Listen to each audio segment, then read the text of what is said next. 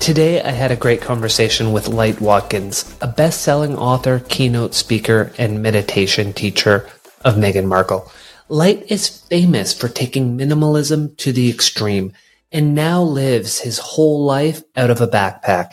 He's the author of Travel Light, Spiritual Minimalism to Live a More Fulfilled Life, where he shares his surprising revelation that being a spiritual minimalist means you don't focus on material objects. I hope you enjoy this conversation as much as I did. Light, before we dive into your book, would you be able to give our listeners a brief bio about yourself, and then we'll tackle your book together? Sure. I grew up in the South in the U.S., in Alabama. And then after school, moved to Chicago, worked in advertising for a few months, and decided that I wanted to travel the world a bit before I got locked down into a conventional career. And turns out that was the one and only, quotes, real job I've ever had. Got into fashion, which was great. I was actually in front of the camera and had a lot of downtime. And that's when I got introduced to yoga and meditation, and then moved from New York City to Los Angeles, where I became a full-time meditation teacher back in the early 2000s. And I've been teaching thousands of people all around the world since then, and started writing books in 2014. And in 2018, I purged all of the things that I've been carrying around with me for 4 decades. And I started living life from a backpack. And so I started very intentionally practicing minimalism and as a nomad. And I developed this philosophy of spiritual minimalism, which I recently wrote about in my upcoming book, Travel Light. So here's the first 2 questions popping out of that. What prompted that journey to, as we'll say, travel light, which is the title of your book? And for those who are listening, you worked your way down to about 30 items in your backpack. And can you contrast high level the difference between minimalism and spiritual minimalism? Sure. So let's do that. Let's answer that question first, and then we'll talk about the items in the bag and how I got there. So when people ask, when did your minimalism journey start? I usually cite the moment that I moved out of my 2-bedroom apartment in Santa Monica and started living from a carry-on bag. But the real answer is the minimalist journey began when I started taking my meditation practice seriously in 2003. And at that point, I'd been meditating off and on for about 4 or 5 years. And I met a meditation teacher who taught me a very simplified way to settle the mind. And I now see that as a minimalist approach to meditation, but it's stripping away any focus, any concentration on the breath, trying to sit like a monk, meditating for hours on end. And he showed me how to really tap into that state of inner bliss within about 10 or 15 minutes. And I started doing it like clockwork. And what happened over the next several years is I started to become more in tune with my own intuition and what I call my heart voice. And then that started guiding me through these other experiences where I began taking these leaps of faith and trusting that things were going to work out for the best. And I realized over time, that is actually the true minimalism, right? In other words, the conventional way of thinking about minimalism is if I can get rid of this extra furniture and create more external space in my life, then I'm going to experience a Zen-like quality of peace, of serenity. But what happens is if you are still cluttered on the inside, if you're living in scarcity, if you are holding on to old, outdated beliefs, if you had past trauma that hasn't been cleared yet, then it propels you to make choices in your life that end up really complicating your life even more and cluttering it even more. So yes, theoretically, you can have the most sparse living room and you can have, clothes that bring you joy and these kinds of things. But if you don't address the stuff on the inside, you're going to end up replacing the things that you gave away with other things that you're going to use as a coping mechanism to deal with whatever tension and friction you're experiencing on the inside. Spiritual minimalism is minimalism cultivated from the inside out. Create space inside first, connect with your heart voice, and then your heart is going to prompt you in a direction that is going to lead you to simplifying your life. That's going to lead you to your path and your purpose. And that's what's going to allow you to feel like you're more aligned with the choices that you're making. And it doesn't mean that you're going to have to get rid of all your stuff or live in a backpack or any of those kinds of things. It means that the choices that you're making, the leaps of faith that you're taking, are getting you closer and closer to whatever your true potential happens to be. And you become less and less concerned about what everybody thinks about you moving along your path and living in your purpose. So that's the essence of spiritual minimalism. So for me, it's taken many different iterations, right? It started with leaving that job in advertising, taking a leap of faith, a trip over to Europe and living there for a while, not speaking any of those languages, not knowing anybody, not having a whole lot of money, but everything sort of working out in this beautiful serendipitous way.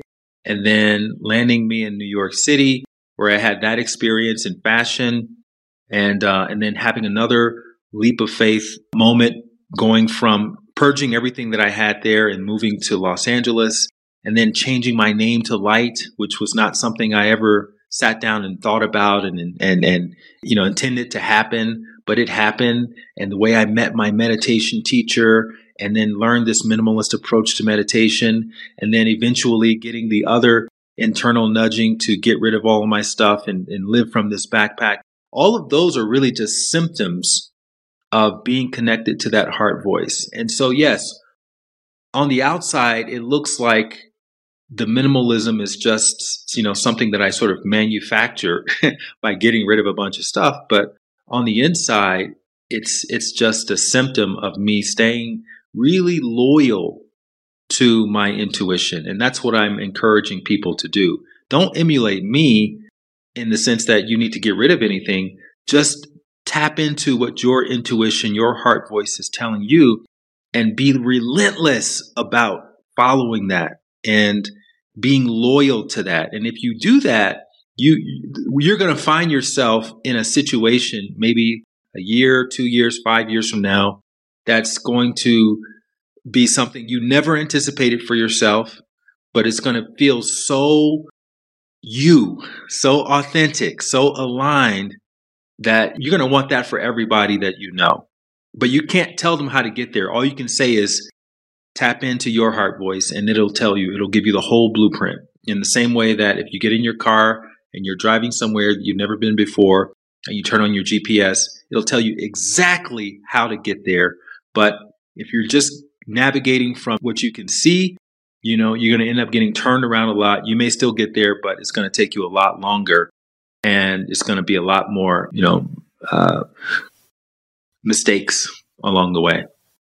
So work our way through some of the principles of spiritual minimalism. One of the ideas that you just talked about there was with your meditation teacher, finding a means of meditation to reach that inner bliss in a quicker amount of time. Was this the easy meditation practice that you talk about in the book? And can we start there so we can get our listeners to maybe go for a little bit of a meditation with us while we dive into the principles of spiritual minimalism, Light? Sure. So I called it the easy approach in my second book, which is Bliss More: How to Succeed in Meditation Without Really Trying. So that book, I go really deep, go through all the instructions, all the questions people have, and teach people how to settle their mind effectively. And in Travel Light, I give a Cliff Notes version of those instructions. So it's based off of those same principles. And they're very simple. It's a 10-step process. Step number 1 is to just sit with comfortable back support. And when you do that, you are positioning your mind to become more settled. In other words, if you're sitting like a monk with your back completely straight and your shoulders back and your legs crossed and all of those things, you're using physical activity. And that physical activity is going to cause you to have more mental activity 100% of the time. It doesn't matter who you are, how much experience you have, how much you believe in it or don't believe in it. It's like trying to sleep on an airplane, right? Maybe you can doze off here and there, but you're not going to get the same quality of sleep that you would get in your bed when you're sitting upright, because that's not the position for sleeping. And so the position for tapping into what they call the relaxation response in meditation is you want to sit with comfortable back support. It's not a suggestion. It's mandatory. You have to do this in order to experience the relaxation response. So that's number 1. Number 2 is you need some way of measuring time. So what I suggest is using something very gentle, like a gentle chime. Or if you want, eyeballing the time, just having some sort of digital clock that you can see and peek at from time to time. And the reason why I don't advocate for using loud alarms is because when you are settling and that alarm goes off, you're going to end up shocking yourself out of that settled mind state, which is not ideal for coming out of meditation. The meditation is releasing stress, and alarms can create stress. So you don't really need to have that. And if you get to a point in your meditation where you completely lose track of time, that's actually a positive thing. You don't need to be aware of how much time is passing at any point during the practice. Number 3, you just close your eyes. So this is not a practice that you want to do walking, driving, looking at something, staring at a yantra or anything like that. You just sit with your eyes closed. So anyone looking at you from the outside, sitting in a chair or on your couch or on your bed, would just think you're just resting. That's what it would look like. If they look at you and they know right off the bat you're meditating, you're doing it wrong. You're sitting in a way that's not ideal for the result you ultimately want to experience. And then I recommend taking a few deep breaths just to settle into your body. So every exhale allows you to settle a little bit more. Step number 5, after your 3rd or 4th deep breath, just start breathing naturally. And I want you to adopt a very friendly attitude towards your thoughts. So this is a big thing because a lot of times we take on an antagonistic attitude towards our brain or our mind or our thoughts, thinking that, I need to battle with the thought about my to-do list or the thought about what I'm going to have for dinner or the conversation I had yesterday. And if I'm having those thoughts, then I'm doing something wrong. But in actuality, your mind is going to have any thought you've ever had in the past. And if you can go the other way with it and adopt a friendly attitude towards your thoughts and resist them less and hopefully not at all, then you'll find that they just naturally fade away on their own. And then number 6, you want to use your breathing as a sort of soft and gentle anchor. So in those moments where you are losing awareness of what you're doing, there's nothing to do when you start to remember, I'm sitting here meditating. Just gently return your attention softly, gently to your breathing. So again, not focusing on anything and not looking at that as correct practice and then the other thoughts as being distracted. It's all a part of this beautiful dance, and that's how you want to see it. You're in this beautiful dance. And then number 7, continuing to gently come back. And even if that happens dozens of times, that's totally fine. So you're just kind of in this beautiful dance, circular motion. And then number 8, you're going to keep breathing naturally, right? In other words, there's no need to control your breath or deepen your breath. Number 9, as your chime sounds, or as you can see that the 15 minutes or the 10 minutes or however long you're doing this, and I recommend no more than about 20 minutes, no less than 10 minutes. So anything in between those 2 times, when you realize that time has come, Then you start to just take a few more deep breaths. And then finally, after your third or fourth deep breath, you slowly bring yourself out. So that's what the minimalist approach to meditation is. I love it. I'm so relaxed just listening as we talk and let go of a little stress there. Light, how did you arrive for you? Because I have another friend meditated for a long time, years, and he found, to use from Tim Ferriss, minimum effective daily dose. He said as long as he gets 12 minutes every day, he feels as if he's getting the benefits from his practice. How did you arrive at 2x20? What was that process? So I personally practice a style of meditation called Vedic meditation, which is a very specific approach. It's you use a personalized mantra that you get from your teacher. And the instruction is you do it for 20 minutes twice a day. And there are basically two types of meditators. There are meditators who don't have any instruction or have very little instruction or have shoddy instruction. And those meditators usually can't wait for the 20 minutes to arrive. So they're continually looking at the clock, closing their eyes. Oh my God, I can't believe it's been only 3 minutes. Oh my God, I can't believe it's been only 5 minutes. Oh, when is 20 minutes going to get here? Oh God, I'm still in this. Oh, my mind is so busy, blah, blah, blah. And the other type of meditator, someone who receives these kinds of instructions, they don't want the 20 minutes to end. In the same way that if you wake up in the morning to an alarm, a lot of times the first thought is, 10 more minutes. That's how you want meditation to feel. So when it feels that way, when you take it out of the chore category and you get it into the yummy feel-good category, the I get to category, then most of the time, when you reach 20 minutes, you're going to want to go longer. And so then you have a new problem. The problem is, I have other stuff to do. I can't sit here meditating all day long. So I have to limit myself to just 20 minutes. So the people who are having that experience aren't, they don't have more discipline than the people who are doing it for 10 minutes or 12 minutes.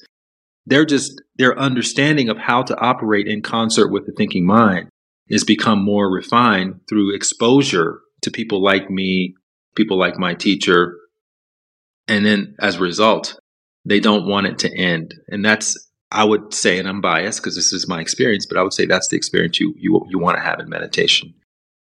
Because otherwise you got to rely on all this discipline and white knuckling your way through.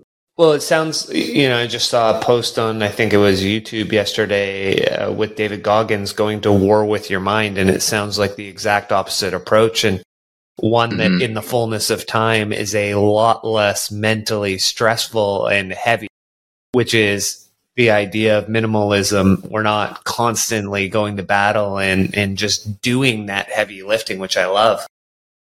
So let's look at the first principle of spiritual minimalism, Light. You highlight that inner happiness doesn't come from achieving future goals, acquiring experiences, or from getting rid of your belongings. But it is possible to increase happiness by practicing certain exercises, such as stillness, gratitude, and giving. What does that look like? And how does the idea of this concept you talked about, de-exciting, play into it? So meditation is what I would consider to be, and that's what I mean by stillness, meditation, seated, eyes closed practice. Okay, just to be clear about that, is I'm not talking about walking meditation, although that's nice. It's meditative. I'm not talking about journaling meditation or riding your bike as a meditation or running. I'm talking about sitting your butt down, closing your eyes, and just being still for a period of time on a regular basis. And what that does is it creates this sort of key domino effect. That's the domino that's going to knock down all the other dominoes. In other words, when you meditate on a regular basis, you're more grateful. You're naturally more grateful. You don't have to necessarily try to be grateful. You just come out of meditation and you feel grateful for whatever's happening around you. And you're naturally more giving. You don't have to force yourself to perform random acts of kindness. You just want to do that. Whereas if you didn't have that key domino, sure, you could still be grateful if you have the willpower to be grateful. You could still be giving if you have the willpower to stop whatever you're doing and place your attention on service or on giving. And so those are possible, but it's like driving with the emergency brake on. You could still drive, but it feels a little bit harder because your mind is probably under the influence of stress. It's probably conditioned to think that there's not enough time to be grateful. There's not enough time to be giving, or you're comparing yourself to everyone else and everything else that's happening. And there's this tendency to drop into that scarcity mindset. I don't have enough time. There's not enough generosity in the world. There's not enough compassion. Everybody's out for themselves. I need to be out for myself, right? And you take on this very individualistic approach to life. It's me against everyone and everything else. And so I have this parable in the book, in that chapter, about what I call the lonely wave. Right? This little wave who feels lonely amongst all the other bigger, stronger, richer, more powerful waves in the ocean. And it's under the impression that in order to feel safe and secure, it needs to figure out how to get bigger, how to get more powerful, how to become mighty. And this wise wave comes up to the little lonely wave and says, if you really want to feel more secure, you want to de-excite. Try de-exciting. And it's just the most peculiar thing to the little wave, because it goes, why would I want to get smaller? I need to get bigger. I need to figure out how I can compete. And the wise wave says, I get that, but just try it out and see what happens. And so it does less. It tries less. And as a result of trying less, it starts to get smaller and smaller. And eventually it flatlines into the ocean. And then it comes out of that experience feeling a sense of connection that it never quite felt, just in its own lonely, independent wavehood status. And so it does it again and again and again. And every time it comes back into its individual form, it brings more and more of that remembrance of what it felt like to be one with the ocean. And it also realized, I'm connected to all these other waves. It's not me separate from everything else. It's me with everything else. And then eventually it arrives at this awareness that I'm not just a lonely old wave. I'm the ocean. I'm the ocean being expressed as a wave. And that's a more powerful way of seeing oneself. I mean, in Eastern traditions, spiritual traditions, this is what's known as becoming self-realized. Is you go from the small s self, I'm just the individual, to the large s self, which is I am totality being expressed through this individuality. And within my totality, I have a specific spiritual DNA, encoding or genetic encoding of something to do, something to give, something to offer, a purpose, a passion, something that lights me up inside. And when I do that, more often than not, I feel aligned with myself. I feel good with myself. When I don't do that, when I'm following what all the other bigger, richer waves are advising me to do, I feel less than myself. I feel lost. I feel disconnected. I feel depressed. I feel anxious. I feel lonely. I feel isolated. And so it really is a matter of A/B testing in terms of, and this is getting into principle number 2, when we have the experience of de-exciting and we start to feel that connection with our own spiritual encoding, and which is also known as our heart voice, and we start taking steps in that direction, the way you're moving in that direction is you start to feel more aligned. The way you're moving away from that is you start to feel more disconnected, more isolated. And so that's how the universe or nature speaks to us, not through the English language, but through feelings. Do we feel expansive or do we feel contracted? And if you continue to follow those nudgings over maybe 500 or 1,000 instances, you'll start to see, you'll start to be conversational in the language of your inner guidance. And then that's where things get really interesting, because they're never going to take you in the direction of something that makes you comfortable. It's always going to stretch your potential in some way. And that's what you're here for. And before we dive into that second principle, something you were saying earlier tied with the idea of periodically when you're in the meditation and you feel as if, wow, I am part of something bigger. I'm part of a connection to the whole, to the whole universe, to all sentient beings, and you can get glimpses of it that are beautiful. You didn't necessarily use the words, but when you were talking about the approach that people may have, it almost gave me a sense of abundance versus scarcity. And do you find that through meditation practice, we tend to move more in a direction of an abundant mindset than a scarcity mindset? Yeah. Another way of looking at it is there's basically two approaches to life. There's the do less and accomplish more approach, which means I'm more in the flow. I'm more aligned with what I'm here to do. So it doesn't feel like hard work. It doesn't feel like heavy lifting. It doesn't mean that it's easy. But when I'm engaged in this, and this is, any creative, any artist, or someone who is living their purpose, it's hard work. Like Martin Luther King, anybody, or Gandhi would agree that these guys were living in their purpose, but their life was very difficult, very challenging, living under the constant threat of death, and this kind of thing.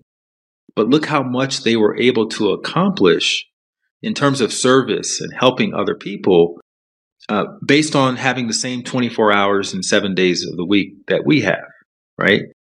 So that's one approach to life. Do less, accomplish more. Be in alignment and you'll accomplish more. You'll get more of your mission accomplished. Or do more and accomplish less.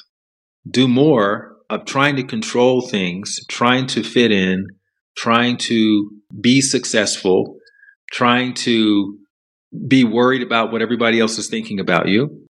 And as a result, you feel like there's never enough time to do the quotes, healthy things that deep down that you should be doing. There's not enough time to meditate. There's not enough time to exercise. There's not enough time to eat healthy because I need to be grinding and hustling and trying to, keep up with society's idea for success. And it's true. So the only things you end up making time for are the endless cravings of the body. Sex, fast food, trying to entertain yourself all the time so that you can shut off, because working and grinding and hustling is so taxing on your physical body, your mental, emotional, and even your spiritual body, that you need escape and coping mechanisms. So you're not really feeling like you're ever arriving at a place of fulfillment because you're so out of alignment with what you're truly here to do, because you don't even know what that is, because you haven't really taken the time to go within. So this is an invitation to go within, even though it seems like it's going to take time away from your grinding and your hustling, but it's going to put you in a position in all areas of your life where you're just operating more in alignment. And so then you'll start to feel like, okay, I can edit my life a little bit better now. All these things that I thought were so important are actually not that important, right? I can redefine success for myself now. Is it really more important to send these emails, or to spend time with my kids, or to spend time with myself, or to go out into nature, right? And so when you start asking those kinds of questions, some people may look at that and go, you're crazy, or you're nuts, or you're, airy-fairy, or woo-woo, and all of this. But that's the transition process of disconnecting from the social conditioning that I need to achieve my way to happiness, and moving back towards your factory setting, which is happiness is who I am. Fulfillment is already inside of me. Now, all I need to do is strip away the things that I thought were going to bring me that fulfillment, so that I can be more present to the things that are actually sustaining the fulfillment that I have, such as my relationships, my service work, my personal development, and getting to know who and what I truly am deep down inside. And so when I make those the priority, all of a sudden time frees up. I have enough time to walk to work instead of driving and, and listening to the loud radio to tune out whatever other thoughts are happening in the back of my mind. I can walk in silence. I can, I have time to help an old lady across the street. I have time to sit and meditate. I have time to make food by hand because I know that it's more nourishing for me. And you start to realize that these are the true ways of investing in your health insurance. The stuff you send to the insurance company every month is not your health. That's your accident coverage, which is necessary, right? We need accident and coverage, but you also need proper health insurance, which is living a slower life, more present life, more purposeful life, and editing your life in real time, all the time, so that the things that are the most important get your attention, and everything else can get your attention if you have enough time left over. Thanks for listening. If you enjoy what you're hearing so far and want me to be able to get your favorite guests on this show, please do me a quick favor. Subscribe to the show and leave me a rating. The 30 seconds of your time will mean a ton to me. And something that you brought up a couple times in there, before we talk about our heart voice and how to find it, we're going to talk about something that is a roadblock for it. And you talked about escaping and the things we do to numb. And so one of the things you talk about is one of the biggest roadblocks that, at least for a period of time, we may want to remove are conscious dimming substances. And, yes. We look at this as the numbing. And I can say without a doubt, like the last 13, 14 months, I have been alcohol, conscious dimming substance free. And in any measurable way, it's been the most productive 14 months of my life in every category I can measure. And productive doesn't even feel like the right word to use. Present. It's just been amazing. The results and the feeling and the mental, the emotional, the spiritual, the financial, the physical, every category has improved massively. Now, I don't want to say causation, but there's a high correlation. So why do we want to remove them, and why do we want to replace them with activities that give you that natural high? I think at the end of the day, we all want to be the best version of ourselves. That's what we ultimately want. That's when we feel the best, is when we are authentic, when we're speaking our truth, we're honest, and we're showing up and we're present. And so just a little thought experiment around alcohol. A lot of people would hear that and go, well, alcohol actually makes me more myself. And if that was true, then everybody would drink a few glasses of wine before they go to their job interview, right? But no one would do that, because when you go to a job interview, you want to present as the best version of you, the sharpest, the clearest, the most intuitive, the most insightful, right? Alcohol doesn't make you that. If it did, then you would drink before you went to a place. Before you got up on stage and delivered your TED Talk, you would drink a few glasses of wine, and that would help you. But that's not what's happening. So what it does, if we're being honest with ourselves, what it does is it dims our ability to be authentic, truly present, truly aware, truly connected. And we don't realize is that most of us who drink are functional alcoholics. And just looking at that term objectively, what that means is you drink, and you may feel that you need to drink once or twice a week in order to enjoy your meal, or in order to wind down, or whatever reason you're telling yourself, right? In other words, if you can't go a month, 2 months, 3 months without drinking, then that means that you are to some degree an alcoholic. But if you're able to do that and go to work and pay your bills and drive and, take care of your other responsibilities, you're functional. So you're essentially a functional alcoholic, right? Let's call it what it is. So my message is not, one of anti-alcohol. I don't really care about that so much. I drink on occasion, right? But I've gone long stretches of time, years and years and years without touching alcohol. And I can do so now if I really wanted to. But we also want to grow and sustain as much awareness as possible. So it's really a pro-awareness message than an anti-alcohol message. And I say that the exact opposite state of spiritual minimalism is the state of inebriation, because it disconnects you so much from your heart voice. So what that means is that there are dozens, maybe even hundreds of voices inside of our awareness. And this is one of the reasons why people say they can't hear what their heart is telling them, or they can't hear what their intuition is telling them. And That's because there's so many competing voices. Some of those voices are from your past, from your parents, your caregivers. There's lots of voices from whatever the news is saying, be afraid of this, be worried about that. There are voices from just social conditioning. Success looks like this. Happiness looks like that. You need to go on vacation. You need this makeup. You need this car. You need this architecture to be happy. You need this burglary system to have peace of mind. These kinds of things. And then you have past traumas. You have fears, phobias from your past. So all those voices are in there. You have the ego. The ego pretty much runs the show for most people. And then you have this still small voice, which is your intuition or your voice of inner guidance. And, it's still and it's small because we've listened to it and we followed it so little in our lives, because that's the voice that's going to make you look like a clown. That's the voice that's going to embarrass you potentially. That's the voice that if you follow it, you are risking everything that you've built up until now, because it's going to tell you, you're in this job that's paying you $500,000. That's great, but you're crying in the shower, thinking about going to work.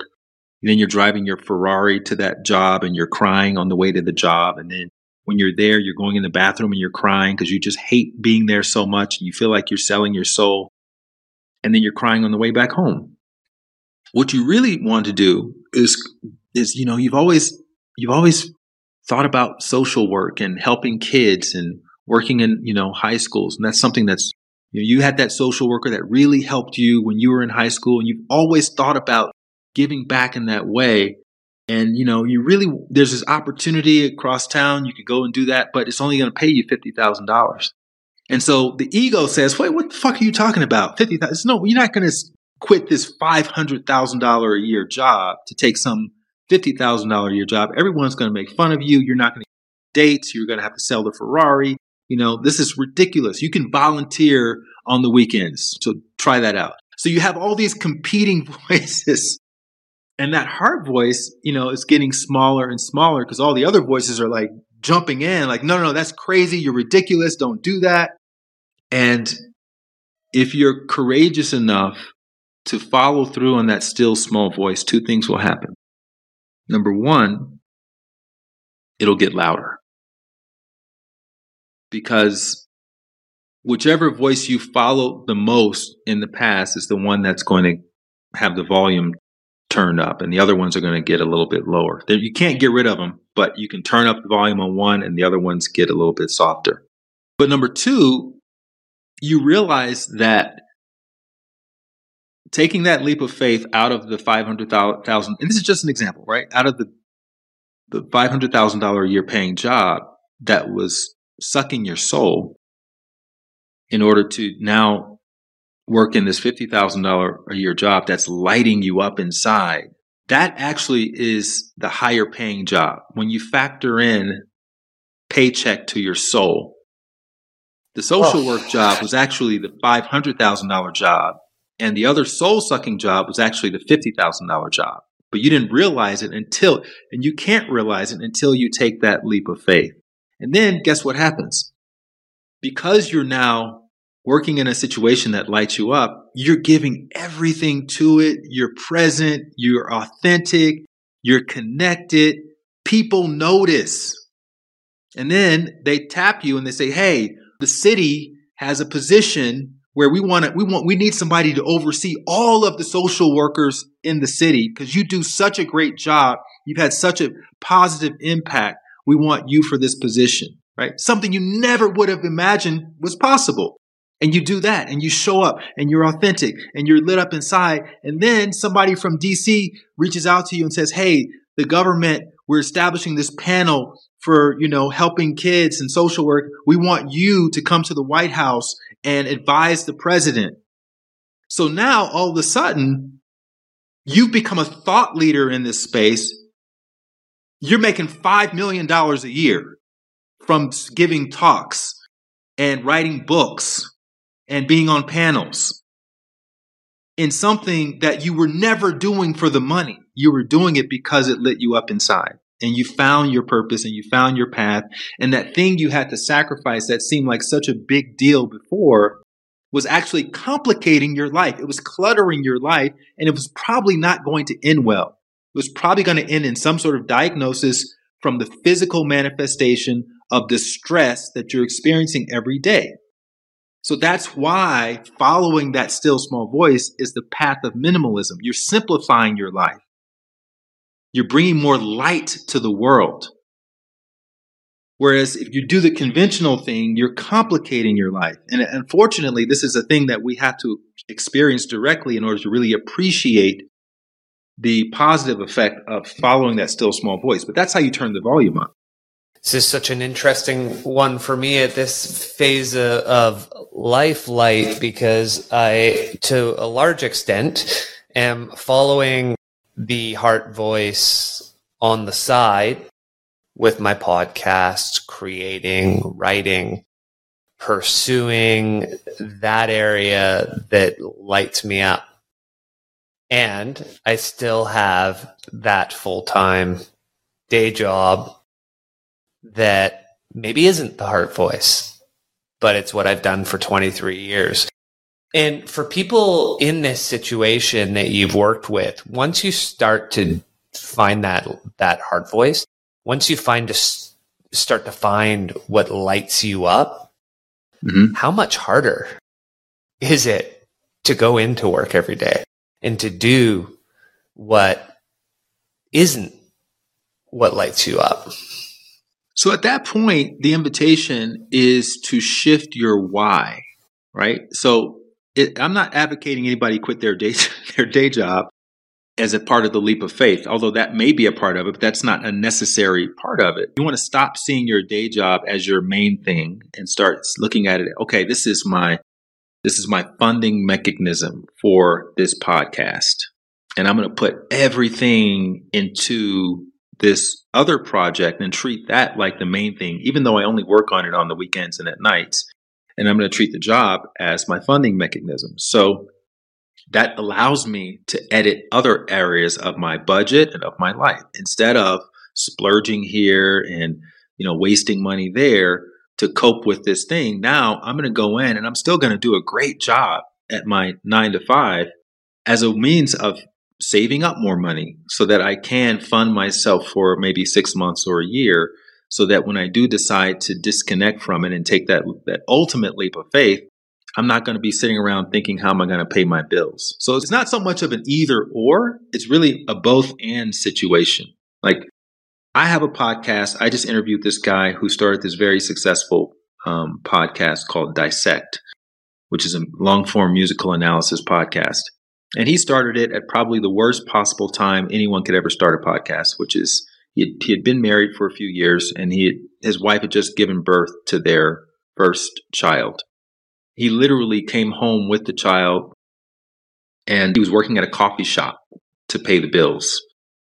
And he got this idea to do musical analysis on hip hop songs, which is something he had done with classical arrangements in music school, but he never even considered doing it for anything else. And then he was listening to Kendrick Lamar's Pimp a Butterfly album as he was nursing his new baby. And then the dots connected. He goes, oh my God, I could do this thing that I used to do in music school for Kendrick Lamar, for hip hop, and I'll create a podcast. And nobody will probably listen to it, but I get so much joy out of breaking songs down. So maybe somebody out there is like me. I don't know. And so he would only work on it in the evenings after his wife and his kid went to sleep. So the guy was getting very little to no sleep, but he was so energized because he was feeling like he was on his purpose as he was working on this podcast. And he put that season out, which was like 13 episodes of these individual songs from that album. And it started gaining this cult following. And then the next album he dissected was Kanye West's My Beautiful Dark Twisted Fantasy. And he poured everything he had to it in the evenings and the weekends while his family was sleeping. And he was so exhausted, he said, I couldn't have gone any further than that. That was going to be it. But then Spotify heard that second season of Kanye West's album, and the cult following grew bigger and bigger, and Spotify offered him an exclusive full-time deal to continue his podcast. Oh, wow. He got what he was looking for. And he said this thing, in that second season, he said, the world doesn't give you anything until you give it everything. And for him, his version of that was, I have to work at the coffee shop. I have to be the best husband and father I can be. And I want to devote time to this other project. And that's what he did. And so it was just a beautiful, beautiful example of, you don't have to go out and quit your job. You can do both, but just show up fully in all both areas that you can. And then it's going to, again, it's not going to work out in the way you anticipate it working out, but it is going to work out in the most serendipitous way that it needs to work out. Your job is just to keep taking that next step and the next step and the next step. You're showing up fully in both, recognizing that the job is a part of the mission, because without that, you couldn't do it. So now when you bring that energy, it reverses it and takes some of that light from the heart voice and brings it to it. You say, I'm going to show up here and kick ass every day. So you have no reason to doubt, like, I'm here to do a great job, love what I do, and I'm also going to do this. Beautiful. And everyone says, hey, how can we argue with that? I love it. So I'm going to take us back to the substance is for a second, because it's an interesting one. I was on a call with and it ties to another principle. I was on a call with my dad earlier this week. He's been sober for the last 35 years, and we were talking about that. And one of the things I said was, well, the hardest part, one of the reasons a lot of people don't do this is you have to actually deal with your shit. Like, you don't get to just numb it. You got to sit there and work through it. Like, I had a rough day at work. Okay, well, what am I going to do? What am I going to do about that? Can't just have a glass of wine. I've got to process it. And so you talk about this idea of learning to be comfortable being uncomfortable. So not numbing away the uncomfortable, but being comfortable being uncomfortable. What does that look like? And what should people be thinking as it ties to that and working their way through what's happening in their lives? Yeah. So just something to kind of circle back to. These principles are in a specific order. And the first one is this daily stillness. Like, you need that in order for this other thing to work. So if you don't have the daily stillness, it's a lot harder to find comfort in discomfort. If you're not following your heart voice, if you haven't conditioned yourself to do that and started the A/B testing that I talk about with your heart voice, it's a lot harder to find the comfort in discomfort. And then the other principles, like leading up to that. So by the time you arrive at the finding comfort in discomfort, that almost becomes a natural extension of all of the other things that you've been experiencing. So what that simply means is, we have this whole idea that, if something is not a hell yes, then don't do it, which is it's kind of pedestrian, because of course you're going to do something that's a hell yes, right? But what about the scary yeses? What about this idea of challenging the assumption that you need a glass of wine with dinner? That's something that makes you uncomfortable, right? But if you're hearing a voice inside that's saying, you really don't need this glass of wine, this idea that you think you need a glass of wine is something that your ego is telling you, it's a result of your functional alcoholism, blah, blah, blah, blah, blah. Then you're starting to see, okay, wait a minute, there's a different voice in here. This other voice, it actually resonates with who I know myself to be deep down within, but it's a scarier thing to follow. Then the voice is telling me, hey, look, it's just a glass of wine. It's not going to kill you. It makes your dinner taste better. All these people are fanatics who are telling you to stop drinking and blah, blah, blah. So now you have pretty hard evidence that there are multiple voices in there, and that the one that has the most influence over you may not be your heart voice, because your heart voice would never tell you to dilute your consciousness and to lose awareness in order to deal with a problem. Your heart voice would tell you, hey, you have a problem. It's like taking your car to Jiffy Lube, right? And they call you out. All you wanted was an oil change.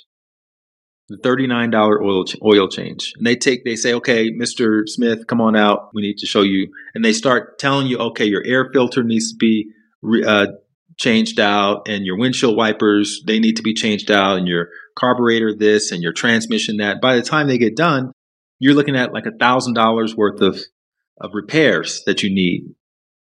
And you may not be ready to make those repairs, but they're just telling you what's going to make the car work better. So it's up to you to really, you can either ignore it or you can just roll up your sleeves and just get to it. And it's going to take longer and be more expensive and all that. But deep down in the back of your mind, you want your car to be operating at the highest level of efficiency, because you know that when you need it the most, you don't want it breaking down.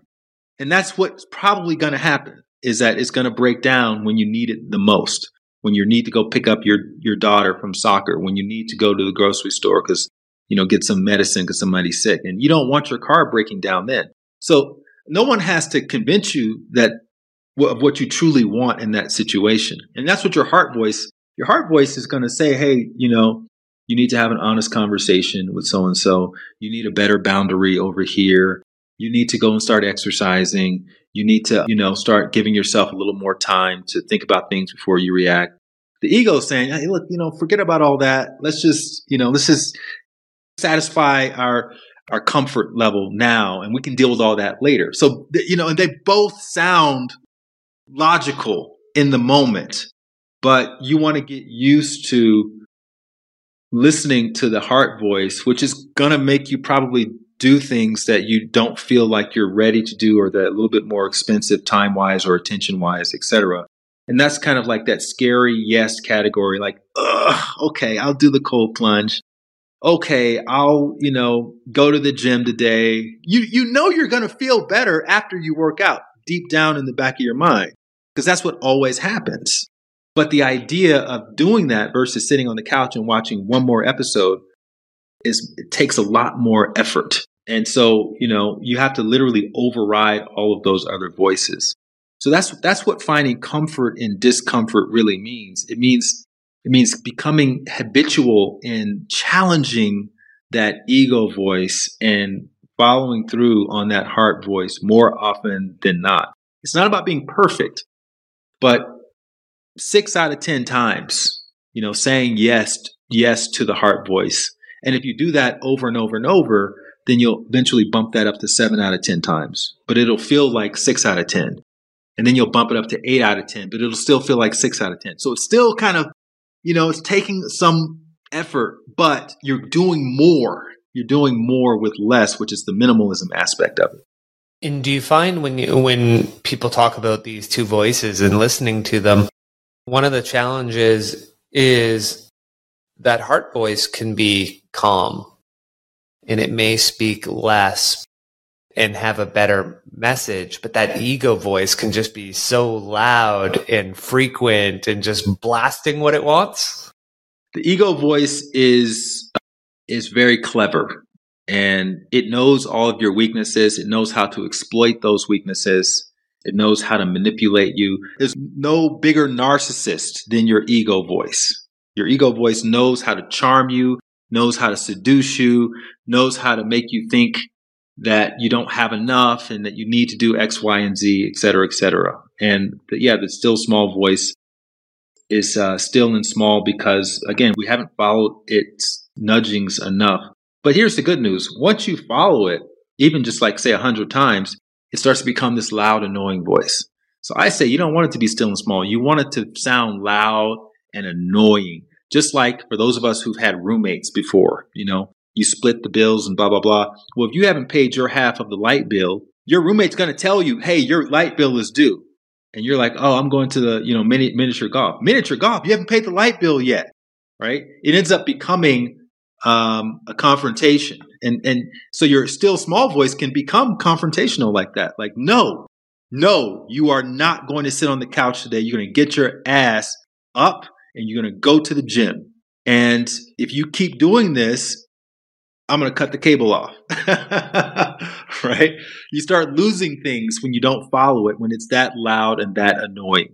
And that's where you want it to be. You don't want it to be still and small. You want it to be louder than so that you're rendered choiceless in the matter. So the more we listen to it, the more we're building it like a muscle. So it's growing in strength and in ownership and volume. I love it. So we'll jump to principle 3. And in this one, you talk about the importance of no throwaway moments. And you say that every moment will feel as if we're fully aligned and we begin to treat every day like it's our birthday and every moment as though it holds a surprise gift for us. And it reminds me of a meditation exercise I would have my students do in the practicum I was doing, which was when you're outside and you're walking down the street. Let's say you're at lunch and you go to the same lunch spot every day and you walk 4 blocks.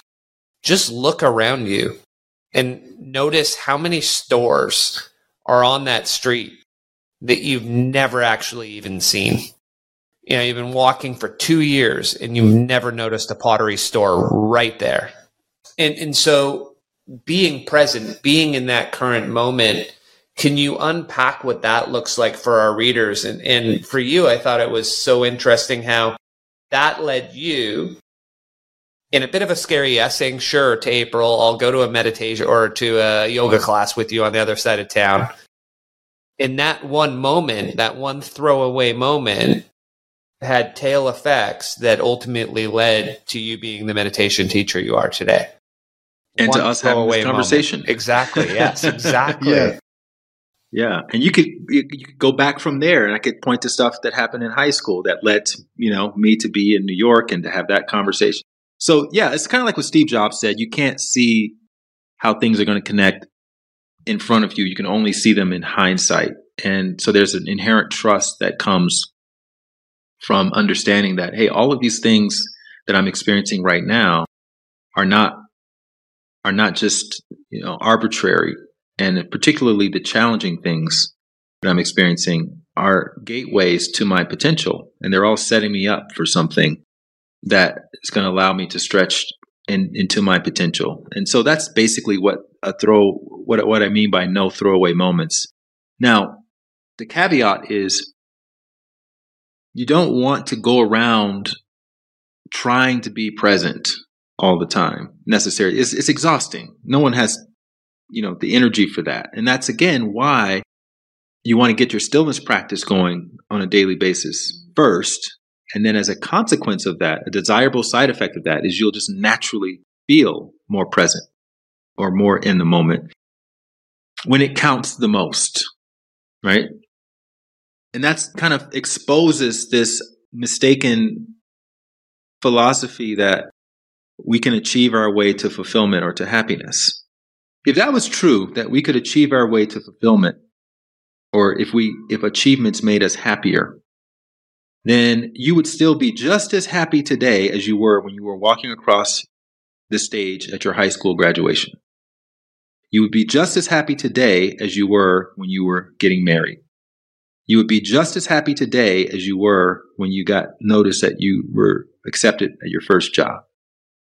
Or any other moment in your life where you achieved something pretty remarkable. What happens is you have a wave of joy that may last for a day, a week, maybe a month at the most. But then eventually you settle back down into the same state that you were in prior to that thing happening. And if that previous state was one of contentedness and you achieved something or you lost something, after a few months, you would be back in that same state of contentedness. If you were miserable before you achieved or lost something, after a while, you'll be miserable again.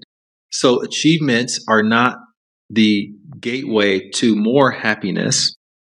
The path to happiness is found inside. It's like what Arthur Schopenhauer once said. He said, finding happiness inside is difficult, but finding it outside is impossible. So the invitation is when you go inside and you realize, oh, that happiness that I was looking for in the salary, in the soulmate, in the architecture, that is actually inside of me. And my daily stillness practice allows me to tap into that. And then guess what happens? It makes me more present. The more fulfilled I am, the more present I am. Or another way of saying that, the less fulfilled I am, the more I'm thinking about the future, what could happen in the future, or I'm thinking about the past, what should have happened in the past. So I'm either future focused or past focused. I'm either worried or I'm anxious. And that's a symptom of having very little fulfillment inside. And so the mistake that a lot of people are making is, well, that fulfillment is going to come from me moving from Atlanta to Denver, or it's going to come from me getting on Tinder and finding my soulmate, or it's going to come from me getting the iPhone 15 when it comes out instead of my old iPhone 10. Whatever the achievement is, when I get my PhD, when I, get out of this Toyota and get myself a Tesla.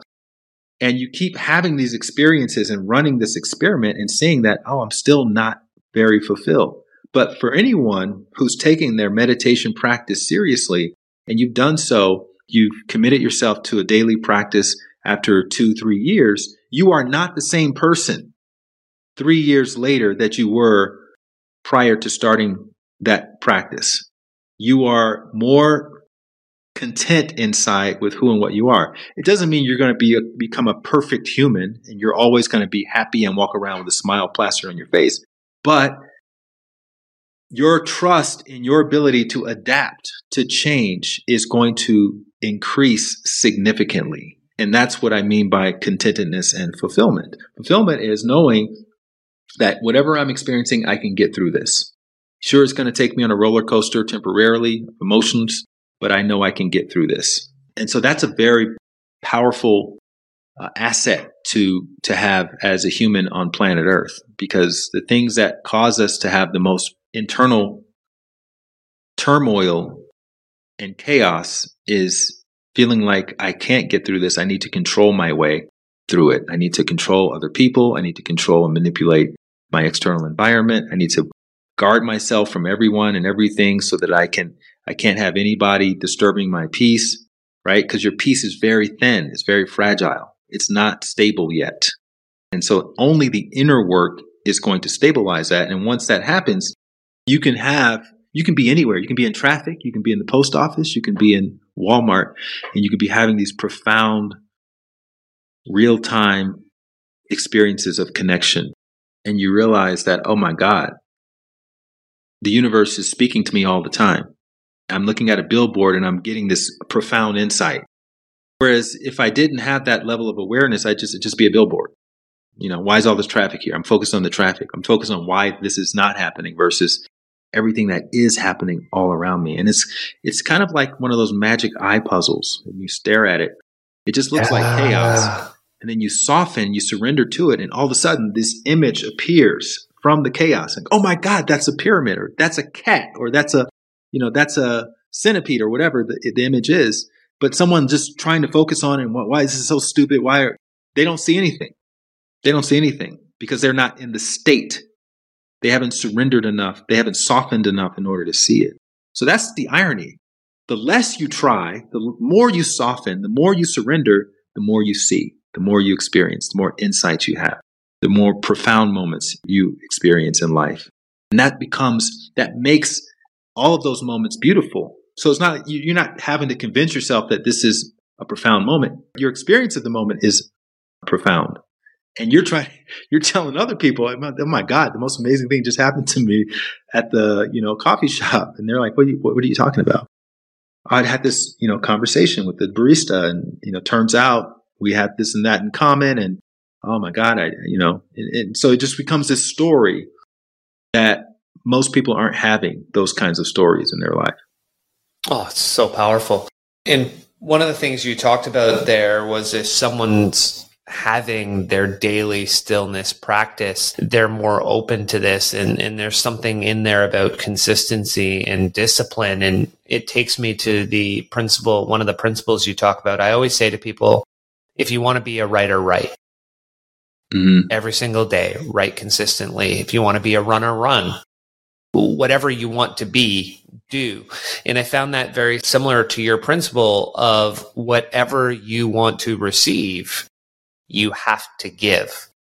So if you want a friend, be a friendly person. If you want generosity, be a generous person. What does that principle look like for you, and how can people start to put that into action in their life? I think one of the biggest opportunities that we all have in relationships, especially, is we'll be experiencing some conflict or some turmoil or some tension, and then we're waiting for the other person to go first. Sure, I'll be forgiving, but they have to forgive me first. Or I'll be compassionate, but they have to show compassion to me first because they don't realize that I've already done X, Y, and Z. And, I've already shown them, compassion in the past. And here's the thing that we can forget is that we all feel like we're the hero of our own little story, deep down. That we've done enough. We're the ones that are misunderstood. We're the ones that have gone above and beyond. And the other person is the a-hole, the narcissist, the one that's insensitive, etc. Everybody feels like this. Nobody wakes up thinking, oh, I'm such an insensitive, narcissistic a-hole. They think I had such a hard background that, it forced me to have to show up this way. And this is what I have to do in order to make sure that I'm protected. So when you understand that, then you can lead with more compassion than you would have otherwise. And it's not to say you're not compassionate, but you can have more compassion. And you realize what Stephen Covey in the 7 Habits of Highly Effective People said. He said, every relationship is like a bank account. And if you're experiencing lots of conflict, that is a symptom that your bank account, your relationship bank account is overdrawn. There have not been enough credit deposits of the good stuff, the forgiveness, the compassion, the joy, the friendliness, the love, the protection. And so you may have to make multiple credit deposits over a longer period of time than you wanted to in order to get that account, that relationship account back solvent again. And the way you know it's solvent is that there's a little bit more leeway, a little bit more benefit of the doubt given, a little bit more trust given. If you were to say something that could be interpreted as being insensitive, there's benefit of the doubt. Oh, they just had a hard day. They didn't really mean that. Whereas if it's overdrawn, you say something with the best intentions that is not meant to be insensitive at all, and the other person completely blows it up out of proportion, interprets it in the most negative way possible because there's no trust there. You're in the red right now in that relationship bank account. So it's not about this person isn't for me or any of those kinds of narratives that we can sometimes jump to. And it's an opportunity to just make some more credit deposits. Okay, well, I'm sitting around waiting for them to show me compassion. What happens? What would happen if I were to just take responsibility for my experience? Complete responsibility. Sure, they reacted. They said this thing to me that was really insensitive, but just maybe I contributed something to that, right? So just as an experiment, let me just take responsibility, full responsibility. I'm the one that's responsible for being compassionate, being friendly, being loving, etc. And maybe that means I initiate a conversation, a long overdue, hard conversation. Hey, I noticed that you react like this. I'm reacting like that because you react like this. I know I want us to feel like we're on the same team, that we're not against each other. I know we've never really talked about it before. Would you be open to just having a dialogue about the things that we struggle with on maybe a monthly basis? We can reserve the first Sunday of the month. We'll go out and have ice cream, and then we'll talk about things that, that you think I can do better and that things I think you can do better. And just to see where we go from there. And it'll be like this little monthly State of the Union address that we can have with each other. And, it's a confronting thing to do that because that means that you're going to also get feedback. You're going to also get constructive criticism from the other side. And that's going to hold you accountable, right? A lot of times we want to hold other people accountable, but we don't want to hold ourselves accountable. And so we want to put ourselves in positions where we're giving what we want. So if we want someone to be accountable, then we're saying, I want you to hold me accountable as well. And if you try that experiment and after 6 months or a year, things haven't changed all that much, well, now you feel like, okay, I've done everything. Maybe the next best solution is for us to just spend some time apart and go our separate ways, or reimagine what this relationship could look like. And so you can do that without all of the remorse and, I didn't get closure, all those kind of conversations. those are all symptoms of the fact that you weren't giving what you wanted to receive. You were hoping the other person was going to be Superwoman or Superman, and you were going to be Lois Lane and Clark Kent. And in fact, everybody's Lois Lane and Clark Kent. And we need to understand that everyone's doing their best. Everyone's struggling. Everyone's, trying to figure this life thing out. No one is the authority in communication, right? Which is a very arrogant stance that some people can take. Just by getting upset with somebody who said something or reacted in a way that you didn't like, you're essentially saying, I'm the authority of communication, which means anyone who doesn't communicate like me is the bad guy or the bad girl. And they need to understand how to properly communicate with me, which is arrogant and narcissistic. And it's something that's worth taking a look at. And so, you're never going to lose from adopting a stance of humility. And because that's what you want from the other person. Ultimately, you want the other person to admit when they were wrong and to be humble and to be willing to learn and to be willing to take feedback. But you have to do that first. If you know better, you have to do better. You remind me, as you say that, of another principle from the 7 Habits, seeking to understand first. So before we jump in on someone for what they said, just exploring it with humility and curiosity. And which brings us to curiosity. So for you, how has curiosity played a major role in your life? And what I enjoyed was you talked about the idea of walking and the impact that's had on your curiosity. I had a guest on a couple months ago who wrote the book Built to Move. And since then, I've been averaging about 16,000 steps a day. My curiosity is through the roof. So I liked reading that, and I'll pass the torch over to you to hear your thoughts on that one, Light. So curiosity is something, again, it's innate to us. We're born with that. Anyone who has a young child sees that they can be absolutely fascinated by just simple objects, a stick, a ball, a blanket, or even watching the same movie 100 times. And they're just fascinated because they're noticing all the little subtleties and the nuances that you probably haven't noticed watching it once or twice. So that's why they keep wanting to watch it again and again and again, because then they become curious about understanding this story on a deeper and deeper level. So we all have that curiosity.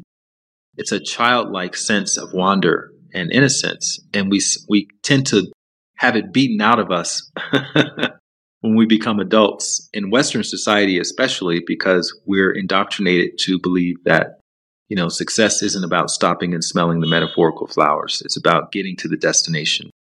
So the thing that you thought you were curious about before, that's small beans compared to what you're going to find at the destination. This is our indoctrination. So then we become goal focused, destination focused, achievement focused.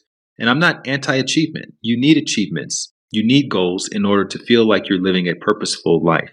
You just want to make sure you're going after the right goals. If the goal is, I need to make as much money as possible so I can be as comfortable as possible, that's not going to end well. If your goal is, I need to make as much money as possible so I can help as many people as possible. Now, that's a more noble goal that's probably going to feel better on the yonder side of that achievement.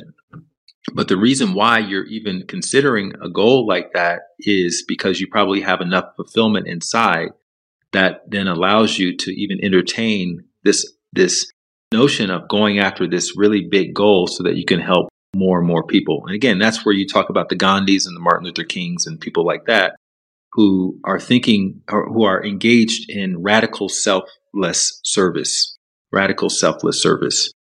But when it comes to walking is a great way of engaging in a meditative practice, not your meditation, but a meditative practice, which means you can be outside, you can be getting sun, you can be moving your body, and there's like a rhythm to it, there's a cadence to it, which can be a bit meditative as well. You can see things, so you're practicing your present moment awareness. And at the same time, you're able to practice split testing or A/B testing your inner voice, your heart voice. Because inevitably, you're going to reach a crossroads and your ego or your conventional mind is going to say, well, just go the way you always go. Your heart voice is going to probably tell you, go the other way. Just see what happens the other way. And so you have that opportunity to listen to the heart voice and go the other way, go left instead of going right. Or if something makes you curious about some store you pass, you see something in there, maybe you smell something that's delicious. It says, go in there and just investigate. And you go in there and maybe you strike up a conversation with someone. And then that conversation leads to a friendship. And then that friendship leads to a business deal where you're able to reach your goal in, an unpredictable way that ends up landing you in a position that's more than what you imagined for yourself, right? And when you start tracing the steps back, you may see that, going into that store because I smelled that delicious chai tea was really the pivotal moment. I'm so glad I listened to that. And the argument that I'm making is that that's all that's ever happening. You're being guided by the things that you're naturally curious about. Somebody else could smell that same chai tea, wouldn't even register. Just keep moving. I hate chai tea, right? I'm looking for coffee. But the universe knows you love chai tea. So when it sends you that whiff of chai tea, that is an opportunity for you to stop trying to get to the destination and to say, the destination is right here. I'm already there. And now from this place of fulfillment, I'm making choices that are either aligned with what I'm naturally curious about or that are not aligned with what I'm curious about. And so then it frees you up to be able to follow those urges and those nudgings a little bit easier. And this is not a call to avoid responsibility. It's not either or, it's both and. So the challenge is, if I have to go pick up my child or whatever, obviously I don't have time to go in and have a chai tea and talk to people, but I make a mental note about it and I write it down. And the next time I'm in that area, I go to that place and I investigate what's going on in that chai tea place. And it sounds like that curiosity is a conduit or a gateway to allowing us to listen to our heart voice more as well, to be open Correct. to what's coming. Yeah, that's your language learning session, the language of your heart voice when you're out walking. That's when you're becoming conversational in the language of your heart. So being open, being aware, being curious, and then letting it speak into us. I love it. Do you have time for 4 rapid fire questions that we usually wrap up with? All right, let's do it. Let's do it. So what's a book that's had a major impact for you on your life? So many. I would say my gateway book to becoming a conscious spiritual seeker is Conversations with God by Neil Donald Walsh. Oh. Which I read back in the 90s. And it just opened me up to a lot of answers that I didn't, to questions that I didn't think had answers. Beautiful one. You're reminding me that I have it on my shelf. I have started it. I never finished it. So that's something I can do. Second one is, what's on your shelf right now? What are you reading? So I have Rick Rubin's new book on creativity. Okay. And I've just started rereading Zen and the Art of Motorcycle Maintenance by Robert Pirsig, which is also one of my favorite books. I love it. He said, I've been using this quote in these interviews about travel light, and I thought, let me go back and read the book. But the quote is, the only Zen you're going to find at the top of a mountain is the Zen you bring up there with you. Oh, it's wonderful. Which is this idea that the fulfillment is inside. It's not even at the top of the mountain. If you're miserable at the bottom of the mountain, once you get to the top, you're still going to be miserable. You remind me of the one I heard where it's more of a joke, but the person says, I went to France. It was a miserable experience. I went to Italy. It was horrible. I went to Germany. It sucked. And the person says, well, they all had one thing in common. You went. So, it's not as nice as the Zen at the top of the mountain, but we end up in the same spot. So the third one would be, what is something, and this might be hard for you as minimalist traveling lightly, but what's something in the last 18 months, we'll give you an extra 6 months, that you've bought for under $1,000 that you've thought to yourself, wow, this is something that should have been on my minimal list earlier?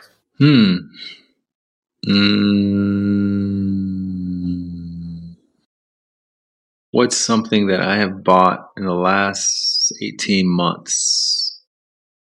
Oh, cast iron skillet. Nice, nice. Now, I don't carry that in my backpack, but I'm in this Airbnb for an extended period of time. And I'm a big believer in leaving places better than you found them, which I talk about in the book as well. And even though I'm technically, a temporary resident of this place, if I'm here for a period of time and I want something that's going to make it better, a better experience for not just me, but for everyone else who stays here, then I'm happy. So I've gotten plans for this place. I got some things in the kitchen that I think will leave it better. I got a new mattress on it, which I think will leave it better. And then once I get ready to leave here, I'll pack my little backpack and I'll take off, and I'll do the same thing elsewhere, because this place is an extension of me. And, so that's how I look at it. Well, that's beautiful. I'm not getting my rental cars cleaned or anything, although I have done that before, but I don't make a habit out of that. But look, we're renting. Everything is rental. The body's a rental that you have. Everything that you think you own right now, you're just renting it for a small period of time in the grand scheme of things. So, and if today was all you had, then treat it like that. Oh, that's powerful right there. The last one is, in your life, what's one habit, mindset shift, behavior change that's had an overall or oversized impact on improvement for you? I recently started this minimalist workout with weights. I've been working out as a minimalist for years now, but it's been beautiful because I only do one exercise a day. It only takes me about 15 or 20 minutes. And I always leave the gym wanting more. And it's a complete opposite experience to the one I was having before the pandemic specifically, where I would go to the gym kind of reluctantly, like a lot of people do. And I would spend too much time there working out, and then I couldn't wait to get out of there. And doing less and doing something on a scheduled specific basis. Like Mondays are always bench press, and Tuesdays are always deadlifts, and Wednesdays are always pull-ups, and Thursdays are always squats, and Fridays are a alternating push-up, pull-up day to hit the upper body again. And then Saturdays are arms and shoulders. And then Sundays, for a long time, I was doing burpees, 100 burpees on Sundays, but now I'm doing these calisthenics at a local park on Sundays. So I already know what I'm doing on every day of the week, which then allows me, when I'm traveling, to know what, okay, I'm going to stay in this place because it's closer to a park that has a pull-up bar, and because I'm going to be there on a Wednesday, right? Or if I'm not going to be there on a Wednesday, then I don't need to. It informs where I stay and how I kind of move around, what I need to bring with me and all of that, because I know what my daily exercise routine is going to be. And I've worked out how to do it in hotel rooms and how to do it when I don't have any equipment and how to do it, because I know it's going to be chest day on Monday. So if I don't have a bench press, then I'll do push-ups. I'll do 100 push-ups and as many sets as I need. And I can do that anywhere. So I've just kind of systemized the workout program. It's a maintenance mode program. It's not to get into a fitness competition or anything like that, but it's a way to feel strong, feel functionally strong, and to be able to do it anywhere. And then that way you eliminate that excuse that a lot of people have, which is I can't work out because I'm on the road, or because the gym is closed, or because whatever the excuse is.